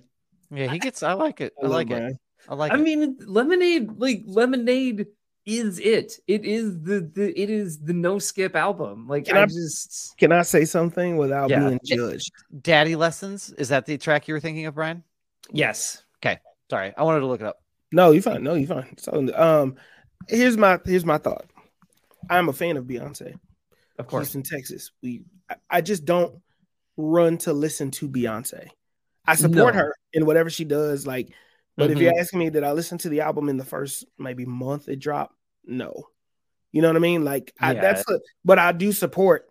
So when I hear this stuff, it's like when I get to it, I'll get to it. Like when I heard Lemonade album, it was like months after it came out, and I was like, hey, did y'all know that this was like a really good hold up? I was like, damn, this shit is fire as hell. Doug, we know you haven't listened to it. Put your hand down. Thank you. But yeah, I feel like stop. Everything Brian, stop the podcast. I'm gonna wake my kids up. I'm gonna stop them from sleeping. I'm gonna get Maggie down here. Sir, I'm sorry. I'm gonna pull it back here. I need to regulate my emotions. Doug Wagner, yes or no? Have you listened to Beyonce's album titled Lemonade? At this time, I'm gonna plead the fifth to avoid that states that I cannot incriminate myself in a court of law. Matt Murdock can't save your ass. Me and Brian are on the way to whoop your ass. Brian, I'm not even mad. It is. I'm not even mad. I'm disappointed. No, I'm not even disappointed. It is. Finally. It is just. It's a foundational album, not only for Beyonce, but just just the range of what an artist like what an artist can do. Like it's man, it's so hard to compare, but it's just like your Bob Dylan's, your Jimi Hendrix's, who can they just start playing and it's good music. Timeless. It's that like Beyonce it's a modern day that it really is. I will listen to it. Yes, but I also want to say, I know I'm setting the bar way high for expectations. No, well, not even that, though. but this is part of my issue sometimes when Brian illustrated a point really well to me, and people fall into this, like, music is such a subjective thing. It is. It's such a subjective thing for some, and so when someone's like for me, for someone to say like, oh man, it is up there with Bob Dylan. For me, like, I grew up with, like, that was my bread and butter, and I listened to that shit like all the time, and so when someone like puts it up there, I'm like, that's a big statement. So like so what I'm saying is, it's like, I'm gonna listen to it. Yeah. You've set some expectations. I mean, can I? And this better change my life. But here's the thing, though. I feel like I want to throw in there a little bit as a caveat. Yep, you got it. Yeah, as a caveat. Nailed it. I feel like part of loving Beyonce and that high level that Brian is putting her to is hearing her growth. Like, you have to hear how she grew to be able to be this transcendent, like Michael Jackson. Like these timeless artists we're talking about. Brian is absolutely right. She is like a Bob Dylan, Michael Jackson, Prince. Yes, in that caliber. How people, and this is not a knock or a comparison at all. The way that people talk about Taylor Swift is what Beyonce is to me, as I recognize her as an icon. Culturally. I agree. Timeless, across, like, talented, can do anything. Like, her doing a country album is her doing it because she can, essentially. Yeah, 100%. And she's never going to do anything that isn't going to be successful. Like, I haven't heard an album being a bad album from Beyonce. Does that make sense? So it's like, he's right. But I think a part of the appreciation for her is you got to watch the documentary for Homecoming on Netflix. I think it was Homecoming. You got to see how she had the baby and then was dancing her ass off and then was struggling through all these things while she was having kids, trying to put on his best performance, and then see her do this dance and be like, God damn, you did a whole show like that. That's part of the beauty, I think, of Beyonce. Oh, yeah. I also think it's kind of what Taylor Swift is missing is she's talented, a really good writer. I will say that. Like, she's a good writer. It's not my type of music, but I think when you add that component in of that hustle and hard work physically with the dancing, that is something that is like, well, fuck. Yeah. Does that make sense? I don't even think Taylor Swift would argue that she's a better dancer than Beyonce. No. I think Taylor Swift would be on this podcast being like, no, I cannot. And that's not her thing, right? Beyonce. We can't expect that to just be. Well, Marcus, you and I talked about this a little bit last night. I don't think that Taylor could wake up tomorrow and say, I'm going to do a rap album and it to go perfectly. Yeah, right. We did talk about Beyonce could woke up and said, you know what? Country, and she's gonna crush that shit. Like I said, she's got the range. She's got the range. She knows. She's just so confident in knowing who she is as an artist and as a performer and as someone who puts music together. She comes from it too, though. And I can say that without having listened to it because that's just the status that she is at this point in time. And I do need to slow my roll a little bit because, like, even as a kid in like 99% white Plymouth, Minnesota suburb, very white, I was like, have y'all listened to Destiny's Child? And everybody was like, what are you talking about? And I was like, Destiny's Child is it. Like, this is the moment. And people thought I was nuts for liking it. And you know what's and it's, you know what's so funny about that, Brian? Like, that was like middle school, high school for you. Oh, I got dragged. Yeah. That's me, Brian. Brian, I listened to, like, it was Led Zeppelin for me nonstop. Yep. Like, this sounds like me being contrarian for the sake of being contrarian's sake. And don't get me wrong, that is my shit. I enjoy that to the nth degree. It's my favorite, especially when Marcus is mad about it. But in all honesty, pop music was never something that like I got into. Like it wasn't the sound I gravitated toward. And that's why a lot of this stuff has been fun as an adult to go back now that I have different musical tastes to go back and discover it, to be like, holy shit, this is really good. And like, I remember like there are times like I've like run up to Marcus when I was like in the muck and I was like, have you heard this song? He's like, Doug, yes. Like and he's so nice. He doesn't do that. He should, but he doesn't. And he'll be like, oh yeah, that song. Yeah. I love that song. And I'm like, yeah, I heard it for the first time today. It was really good. Go ahead, Marcus. To me, that's sorry. No, go ahead, Brian. Doug, I want to make you a playlist of like pop bangers because like right now immediately to mind is like the Drive Me Crazy Britney Stop remix, which is like a lot of people have other songs of hers that are like number one, but like that song that it speaks to me, and it's also like very impressively like it's impressive in a lyrical, stylistic, and she sings well on the record. You know, so anyway, I'll make you a playlist. I think that's fun. You know what I should do? We should trade playlists. Well, like you know, it'd be really fun to do like what was your high school playlist? Like, what were the songs that were just like on repeat for you? Like, and I can give you mine. You can give me yours, and we can compare notes. And then Marcus can give us his, but those were like songs that were on repeat for us in college. Man, I know, and that's so. Yeah, but you know, it's funny that time of the year for me. A lot of my shit was on SoundCloud at that time in high school. Like I remember vividly being at the bus stop waiting for the bus. It's cold, you know. It's like back when your parents used to actually like make you ride the bus. You got to wait for it. Yep. Oh and having the gummy headphones from Walmart in my ear. And I remember listening to all of these freestyles that were on YouTube that you downloaded to put on your little MP3 player. And a lot of my stuff came from SoundCloud. I grew up in the prime time Lil Wayne era. Like, don't get it fucked up. You were like mixtape Lil Wayne era. I was like the Carter 3. So it's always funny because when I tell that story, is like I wasn't allowed to or didn't start listening to hip hop music until I got to high school or 8th grade. Because it was like, oh, we're in church and you're not supposed to do that. And then all of a sudden my mom was like, it's about moderation. So just like figure it out. And so, because at the time I hated Jay-Z. I thought Jay-Z was over fucking rated when I was in high school. Absolutely refused to listen to Jay-Z until I listened to, ironically, it was Blueprint 3, which is not his best blueprint, but it was the one that gave me introduction to be like, oh, I was tripping big time. Brian. Yeah, Brian. Yeah. Brian is flabbergasted. But now you can't tell me shit about Jay. You cannot tell me shit about Jay-Z. He's so instrumental in the modern day of all of it. Of hip hop and rap. Like not only rap, but like just the scene in hip hop. That surprises me. I'm very glad you like his music. I mean, the first rapper that I liked was it was Lil Wayne. Lil Wayne is the guy I craft my music after. It is like that whole Marcus J and the J stands for. I did that a lot when I was like first coming up.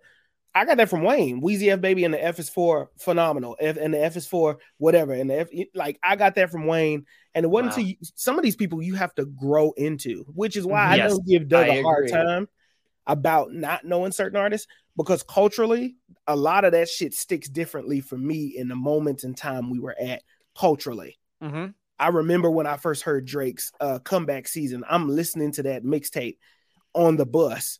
And I'm like, have y'all heard of this dude named Drake? And then like a month later, his song is like every girl, I want to fuck every girl in the world is on the radio. Yeah. And you know what I mean? I don't know. I just love music though. Yeah. So I'm excited for the Beyonce album. I'm excited to see where she goes with it. Yep. That was a rabbit hole. I didn't mean to go down there, but I'm glad we did though. It was a great discussion. I do want to spend just a smidgen bit of time talking about Percy Jackson and let's do it. So all 7? Yeah. Eight episodes. All 8 episodes of that are on Disney Plus, so you can go and watch them right now. This is a little bit of a spoiler alert because we're going to talk a little bit about the finale, but we're also going to talk about bits of the show. This story. Do we want to do a barbershop summary? We could just do like a quick little. I mean, it doesn't need to. Yeah. I'll give you a quick synopsis. I mean, this is the Percy Jackson that, like, remember the movie that came out like back when I was like, I don't know, like 2008, 2009. This is that same sort of storyline. Kid discovers that there are real Greek gods and goddesses. They have kids here on Earth called demigods, and he discovers what it is to be, a son of Poseidon. And so they split it up into 9 different episodes on Disney Plus. I really enjoyed this show. Like, I thought it was very, very good. The first 2 were a little slow. Like looking back on like where we're at, like they were a little bit of a slog to get into at first. But man, once they really start getting into once the Edge shows up, I was like, okay, all right. Once Edge shows up, I'm like, all right, so we've got a God of War here. Like, and so I think it was well done and I enjoyed it. But gentlemen, thoughts on either the finale or the series itself overall? Okay. I understand why the first 2 were so slow. That's why they dropped them both at the same time. Yep. I think I enjoyed this series. I really like the leads in it. They didn't get on my nerves because it's easy for kids to get on your nerves. But I enjoyed that a lot. And I wanted more. It's one of those situations where, like, I know that they just got renewed for a season 2, but I did want a little bit more. Like, the finale felt a little bit lackluster, a little bit. If I can say that. I don't know, but yeah. So Walter Scoble plays Percy Jackson. Leah Jeffries plays Annabeth Chase. Orion Simadri plays Grover Underwood. Virginia Cull plays Sally Jackson. And then they've got some other folks in here that are like really. Megan Mullaley's in this. She plays Electo. She is. You can't tell it's her. Like she's a whole different vibe. Makeup department should be nominated. Like, I couldn't tell. Jason Mantzoukas is Dionysus, which I thought was a great casting. I love Zook. Excellent casting. Love to see him there. And then Adam Edge Copeland plays Ares, the god of war. But really, like, the highlight, what is that man's name who played Zeus? Give me a minute. Lance Reddick. Yeah, Lance Reddick. Lance Reddick, rest in peace. Lance Reddick, rest in peace. Is incredible. Like, he played Zeus in this. And I really, really, really just loved that. Like, I thought he did a good Zeus. I will miss the moments where he is an actor and in the roles that he was in are able to do such masterful work with these, like, get the fuck out of my face moments. Yeah. Because he says them in such a way. He delivered those lines in such a way where it was like, when someone's like really mad and they talk like really quiet, and like, I need you to knock that shit off, or I am going to come over there. Yeah. Like that level of like ominous speaking, like that, he did that so well. And even in this, when he was like, to escape with your life is good enough. Like, you're like, Percy, get the fuck out of, like, walk away, little boy. Like, this is not a dude to mess with. What are you doing, little boy? Yeah. I thought, it's good. And I agree with everything with Lance Reddick. And it's not just because he passed. He's always like that. The way that you deliver through your body language, the way you deliver your lines vocally, it all matters, right? I want to see what they do with this the next time. There's a lot of, here's my issue with it. And it's probably something very minute that only just affected Marcus. The tone of the show didn't match the severity of the situations that were happening at times. I could see that. Percy is getting turned into gold in this chair. And they are bringing the emotion. It just feels like the tone of the show either rushes these moments or it's very lighthearted about some, like the betrayal of, spoiler alert also, but like the betrayal of Percy by his best friend Luke.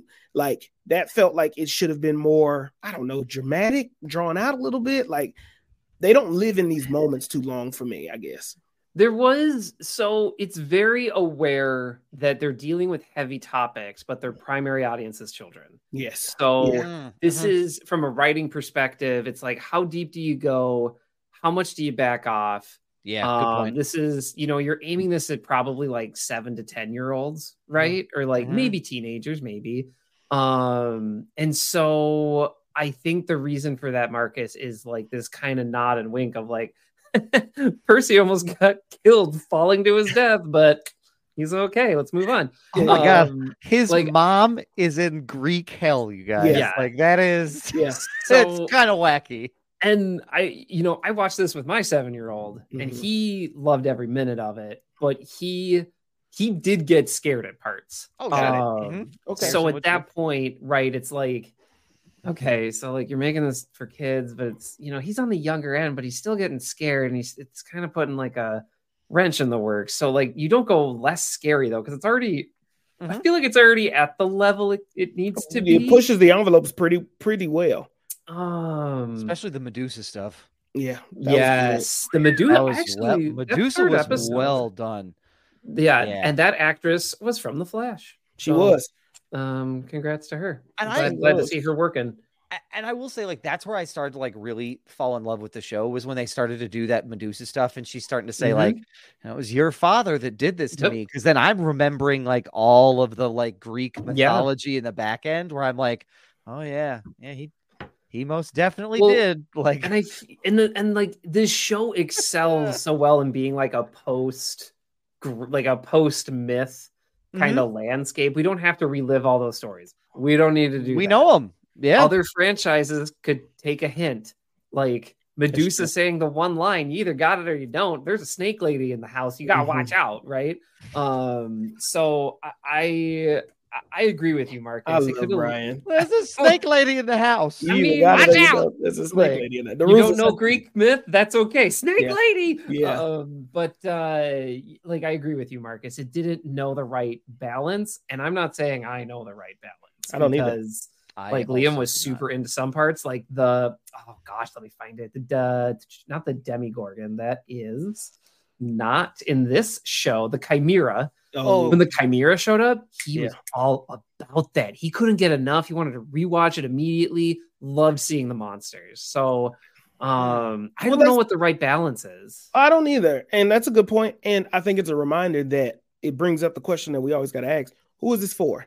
Right? Yeah, great question. As, like, people who review this show are going to be our age, around our age, or kind of around the same demographic. But is this show to introduce Percy Jackson to Liam's and Harrison's and Harper's? You know what I mean? And like, if that's the case, Marcus, there's shows for Marcus to watch that will address those topics and have that tone specifically. Yeah.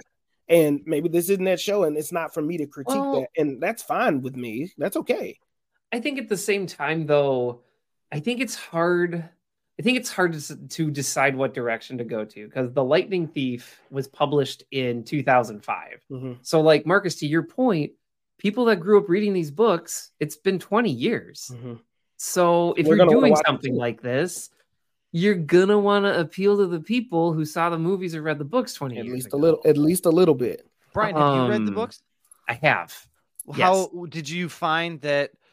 I mean, obviously the movie adaptation is a little gobbledygook, but like but this one, did you find that it was pretty close? Or I mean, obviously it's never going to be spot on. It shouldn't be, but like, did you find that it was at least true to the source material for the most part? It was definitely true to the spirit. It was not one-to-one, and that's okay, because in the book format, you're getting a lot more internal dialogue from Percy. Oh, sure, that makes sense. And one of the things that drew me to this is because Percy thinks he is dyslexic at the beginning of the story, and when someone told me that, I was like, I'm all in. And then they find out it's like, no, you read Greek letters weird. You're not dyslexic. And I was like, well, that's kind of a bummer, but still okay.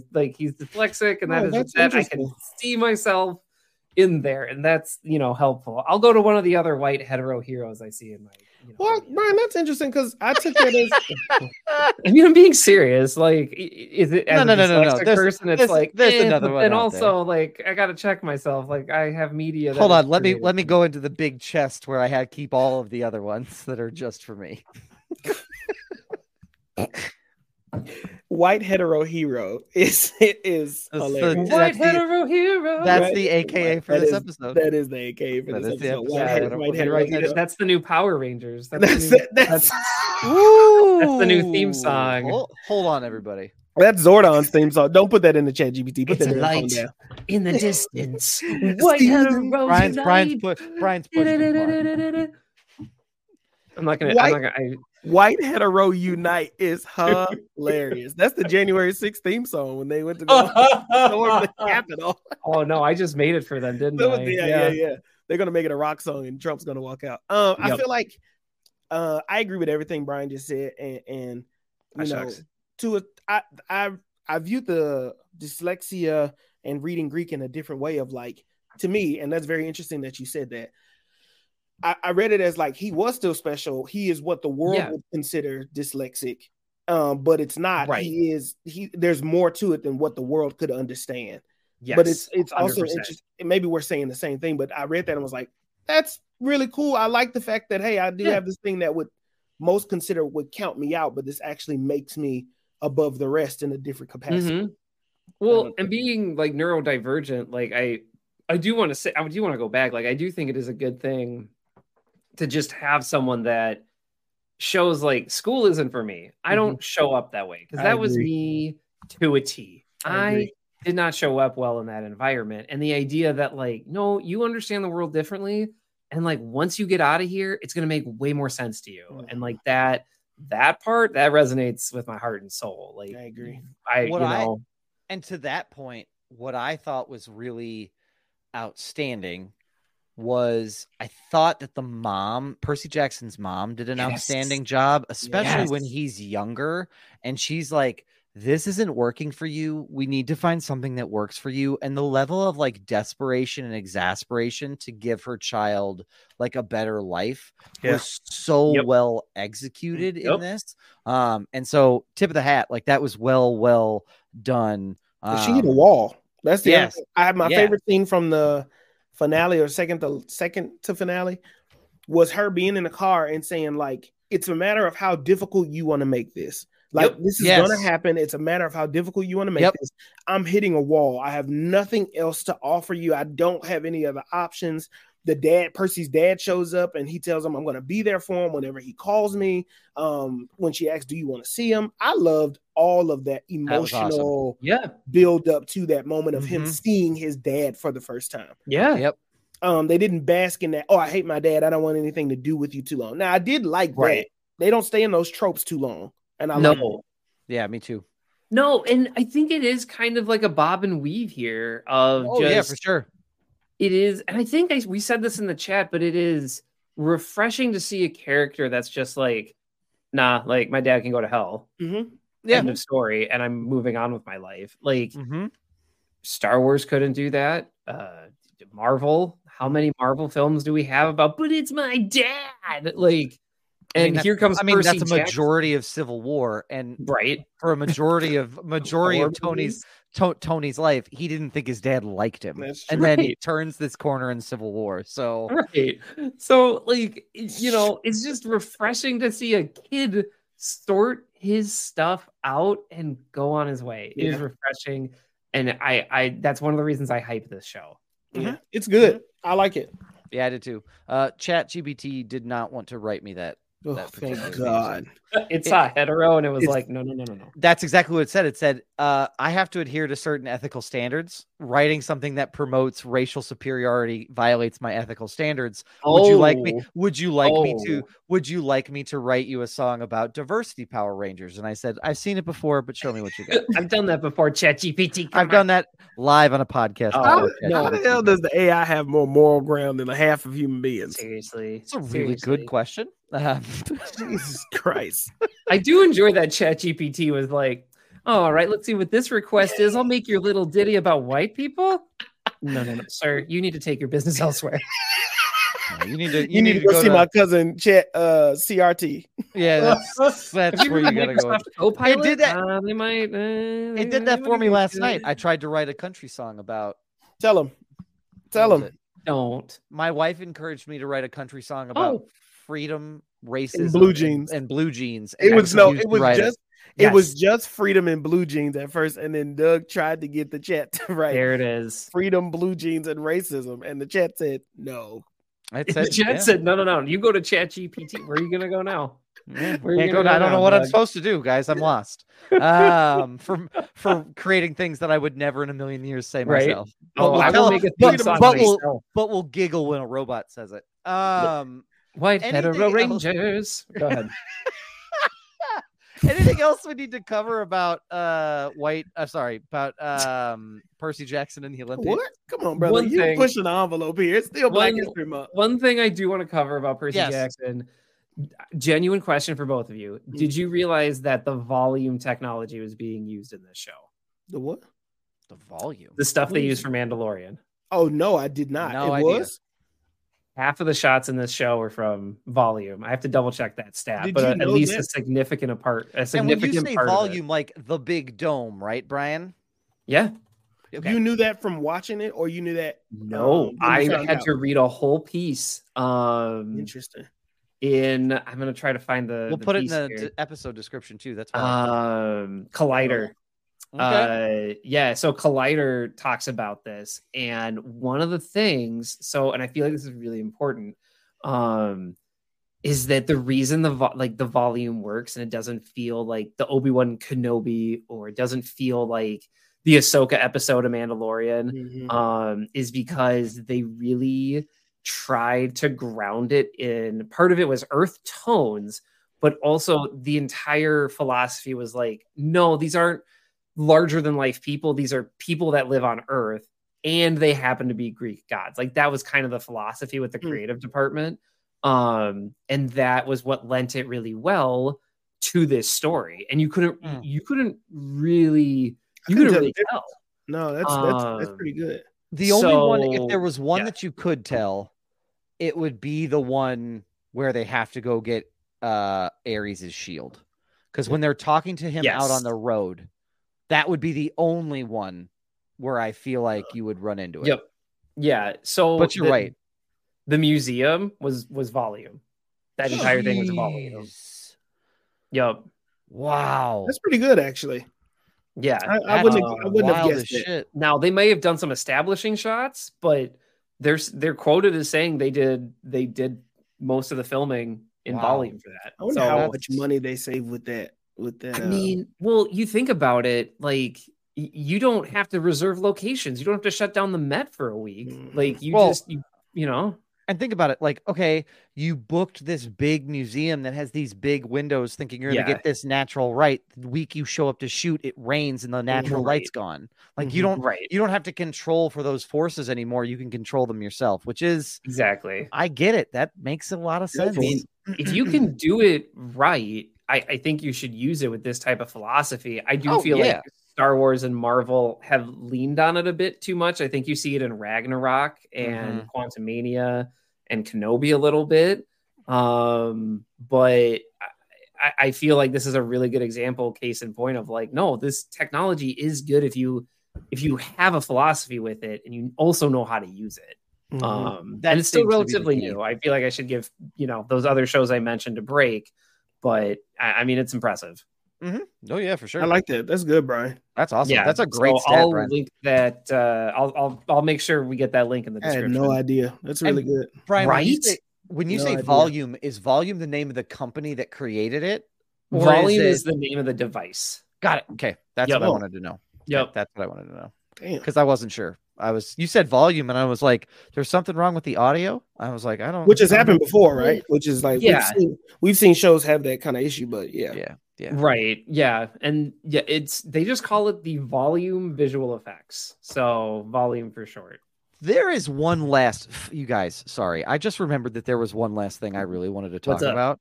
Turn down. And I need Christopher Nolan to shut the fuck up. Oh no, don't do that. What? No, I need. We need him on the pod. I don't give a. Christopher Nolan said that he did an interview and he was talking about Tenet, and he was like, and all he said, I have to look up the exact quote.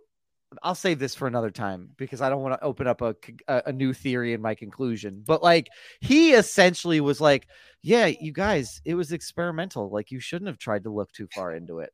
I was like, motherfucker, you shot that shit forwards and backwards. And and you're lecturing me not to take it too seriously. All right. Can I say something? Yeah. Do it. I'm enjoying this Christopher Nolan. I'm a little bit opposite of Doug. I'm enjoying this. Christopher Nolan is not who I thought he was. He's not this movie snob run that he's been on lately. For him to say like, yeah, the Fast and the Furious franchise is like my favorite franchise. He did say it's his favorite. Like, and he's not ashamed of it. Like, he's been saying things like this. He does little fun Oppenheimer videos and stuff like that with the late night TV show host.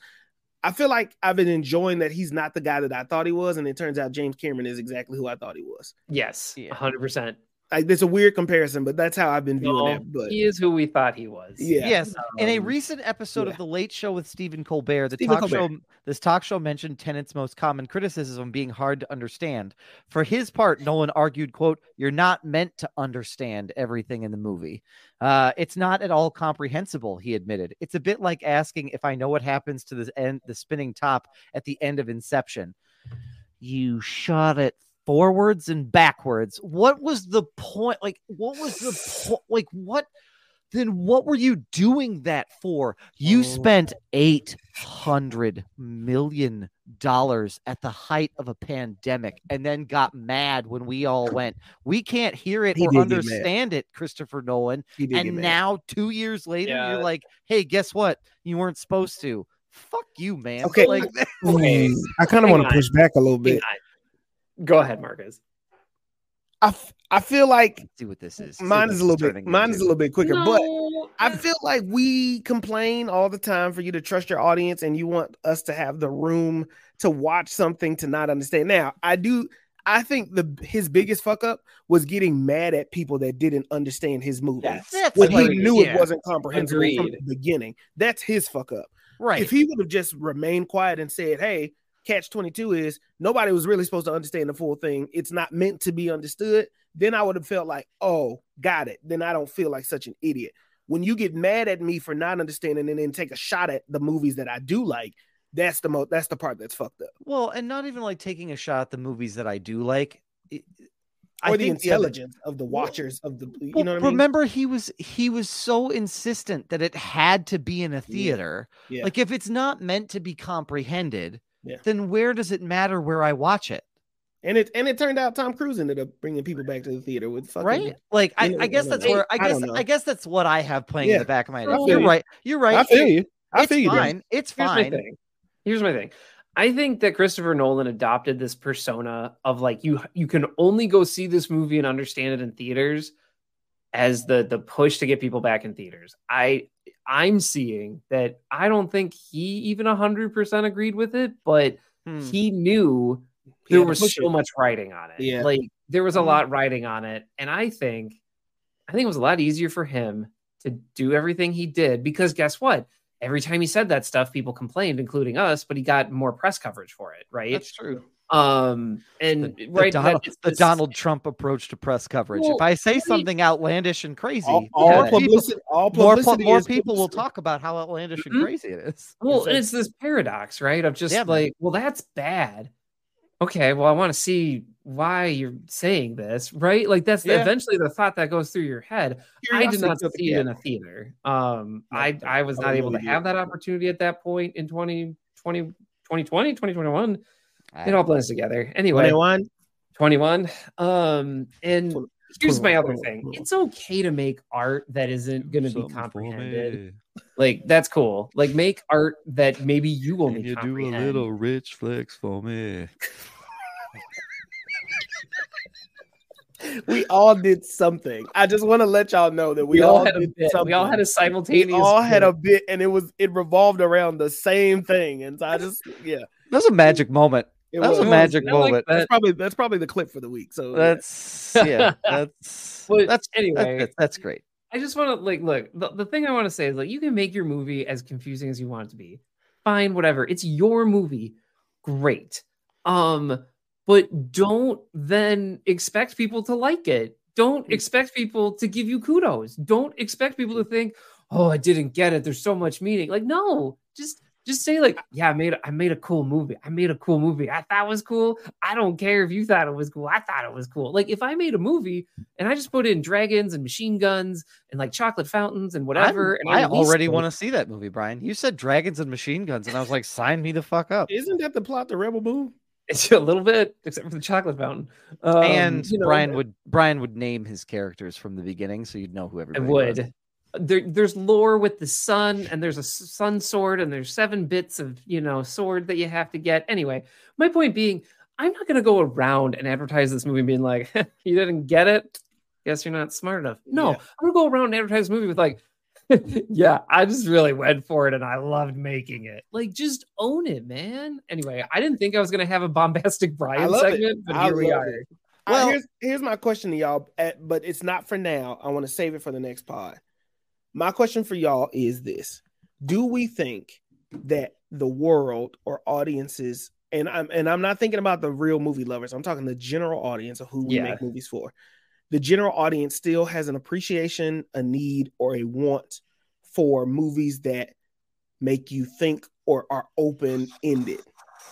I think that's my question for next week. Marcus. I feel like that's the issue, but I want us to ponder that and come back to it next part. I will reflect. Yeah, we will leave it. We'll leave it there. Brian, the name of your movie is The Seven Shards of Ethereum, and it's a planet somewhere where you have to gather all the shards of the sword. What the fuck?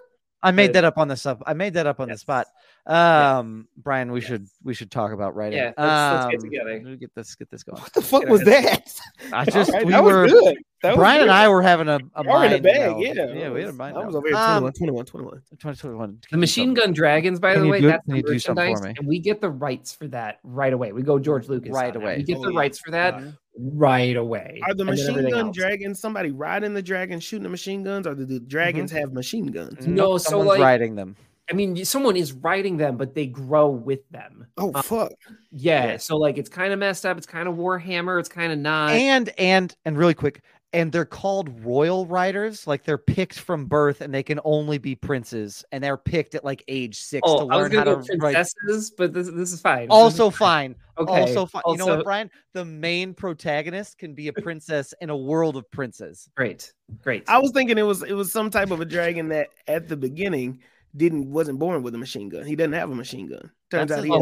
Well, that's the kids version. Oh, I tried to hop in and I fucked it up. Sorry. I should have I'm never gonna make this movie. I don't know about you. You shouldn't me. We know people listen to this podcast. I just want you to know that. I've called everybody. Like James Gunn, I know you like our gun. I know you love machine guns. And I'm just saying, like, if we get a pitch meeting, me and my guys blow you away.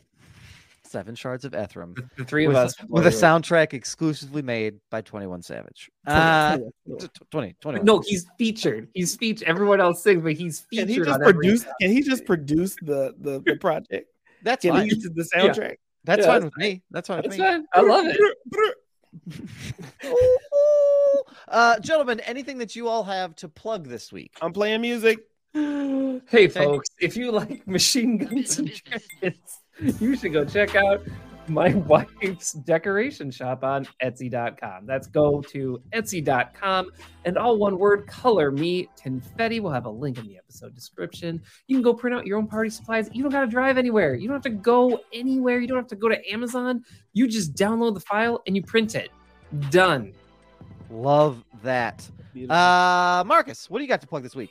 I just want to make sure you follow the mantra, never offended, always humble, NOAH. Go stream yourself some Soul Tie, SOULTYE. Go stream yourself some Marcus J. Destin. New music is on the way. We're working on our project right now, Love and War. Go buy yourself some merch, but whatever you do in your everyday life, make sure that you are following the mantra, never offended, always humble. Humble enough to be able to continue to grow and not too offended that you can't take the criticism to be better. But that's the mantra, baby. Absolutely. I got 2 things to plug. First, happy Black History Month, everybody. Woo! I've been on my bullshit today, and I feel like I needed to say that. Black people, we love you. I love Black History Month. I love all Black people. Black History Month. Don't say it like that. I said it like that. I can't even do it seriously. This week, I have to plug this episode. So if you enjoyed this talk... If you enjoyed this episode of Films in Black and White, tell a friend or a family member about the episode. That is a great way for us to gain some traction. Also, if you're feeling generous, head over to patreon.com/films in black and white. Sign up for one of our tiers there. We might be playing some D&D as a group. We got a Patty Family Picks movie coming up that we got as a group. So we got some big stuff coming. So that is what we have. Brian, we have a 3-step process to success. Lay him out with that first step. Hey, folks. I'm here to tell you to read a book. Any book. Because it's Black History Month, I'm going to recommend a book to you. It's called Superman Smashes the Klan. I got mine at the library. You can probably get yours at the library. Do you want to see Superman punching some hooded figures and talking about equality? Read that book. Doug, don't start with your shit. What I want to, because I feel like you about to say something about Superman losing to Godzilla in that comic you bought, and I don't want to. I wasn't gonna. I don't want to see that. I was gonna bad. move on to I'm sorry. Marcus. Do you want to give us a second step? I do. Drink some water. I bought myself some Fiji last night. Oh, by the way, Doug made. I went over to Doug's house for the Super Bowl, our little Super Bowl family party, and they made homemade pizza. Really delicious pizza. Really delicious cookies made by Brittany Wagner. I dropped those 2 fucking slices of pizza as soon as I got home. Do you know that? On the stairs. You dropped them? The two that I bought with me. I have more at my house if you would like a refill. Get this man some pizza. I was so heartbroken. I was like, that pizza was fucking delicious. But you know what went well with the pizza? The Fiji water I drank when I got in the car. So drink some water. Treat yourself to something nice. Don't just drink out the spigot all the time. Get yourself something nice. Treat your body to it. It deserves it. Drink some water. Absolutely. Step 3 is Godzilla beats Superman. Oh, you motherfucker. Oh, wow. You mother. Anyway, no, it's not. It's not. Step 3 is, look, fucking- y'all, wash your ass. Look, Valentine's Day is on Wednesday.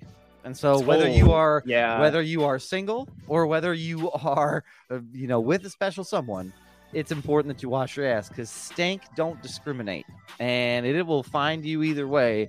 And you don't want to be dating a stanky ass, even if it's just yourself. So make sure that you take care of it.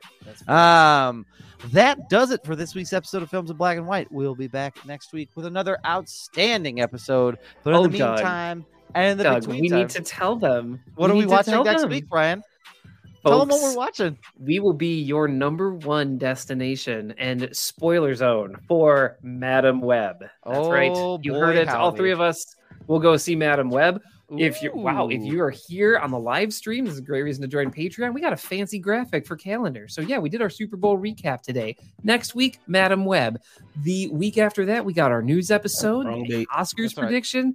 And we are very excited to announce that on March 6th, we are welcoming back writer Stephanie Williams. And we'll be talking about the movie Underwater. We'll also be talking about all the stuff that she's doing, all the great stuff that she's been doing. But Stephanie Williams will be returning March 6th. Absolutely. So yeah, that's what we got coming up. So when I say we have an outstanding episode, we most certainly do. We'll see if this one breaks Brian. Sony's broken Brian a couple of times. No, this is no way. I like half the people in this movie, so I will be all right. It doesn't feel that way about Jared Leto. That's true. I do not. That's true. But in the meantime and in the between time, stay safe, stay healthy. We love y'all. We appreciate y'all. We'll catch y'all next week. Give me some runoff and post. I'll give you some runoff. Run off. Run it off. Run it off. 21. Bloop, bloop.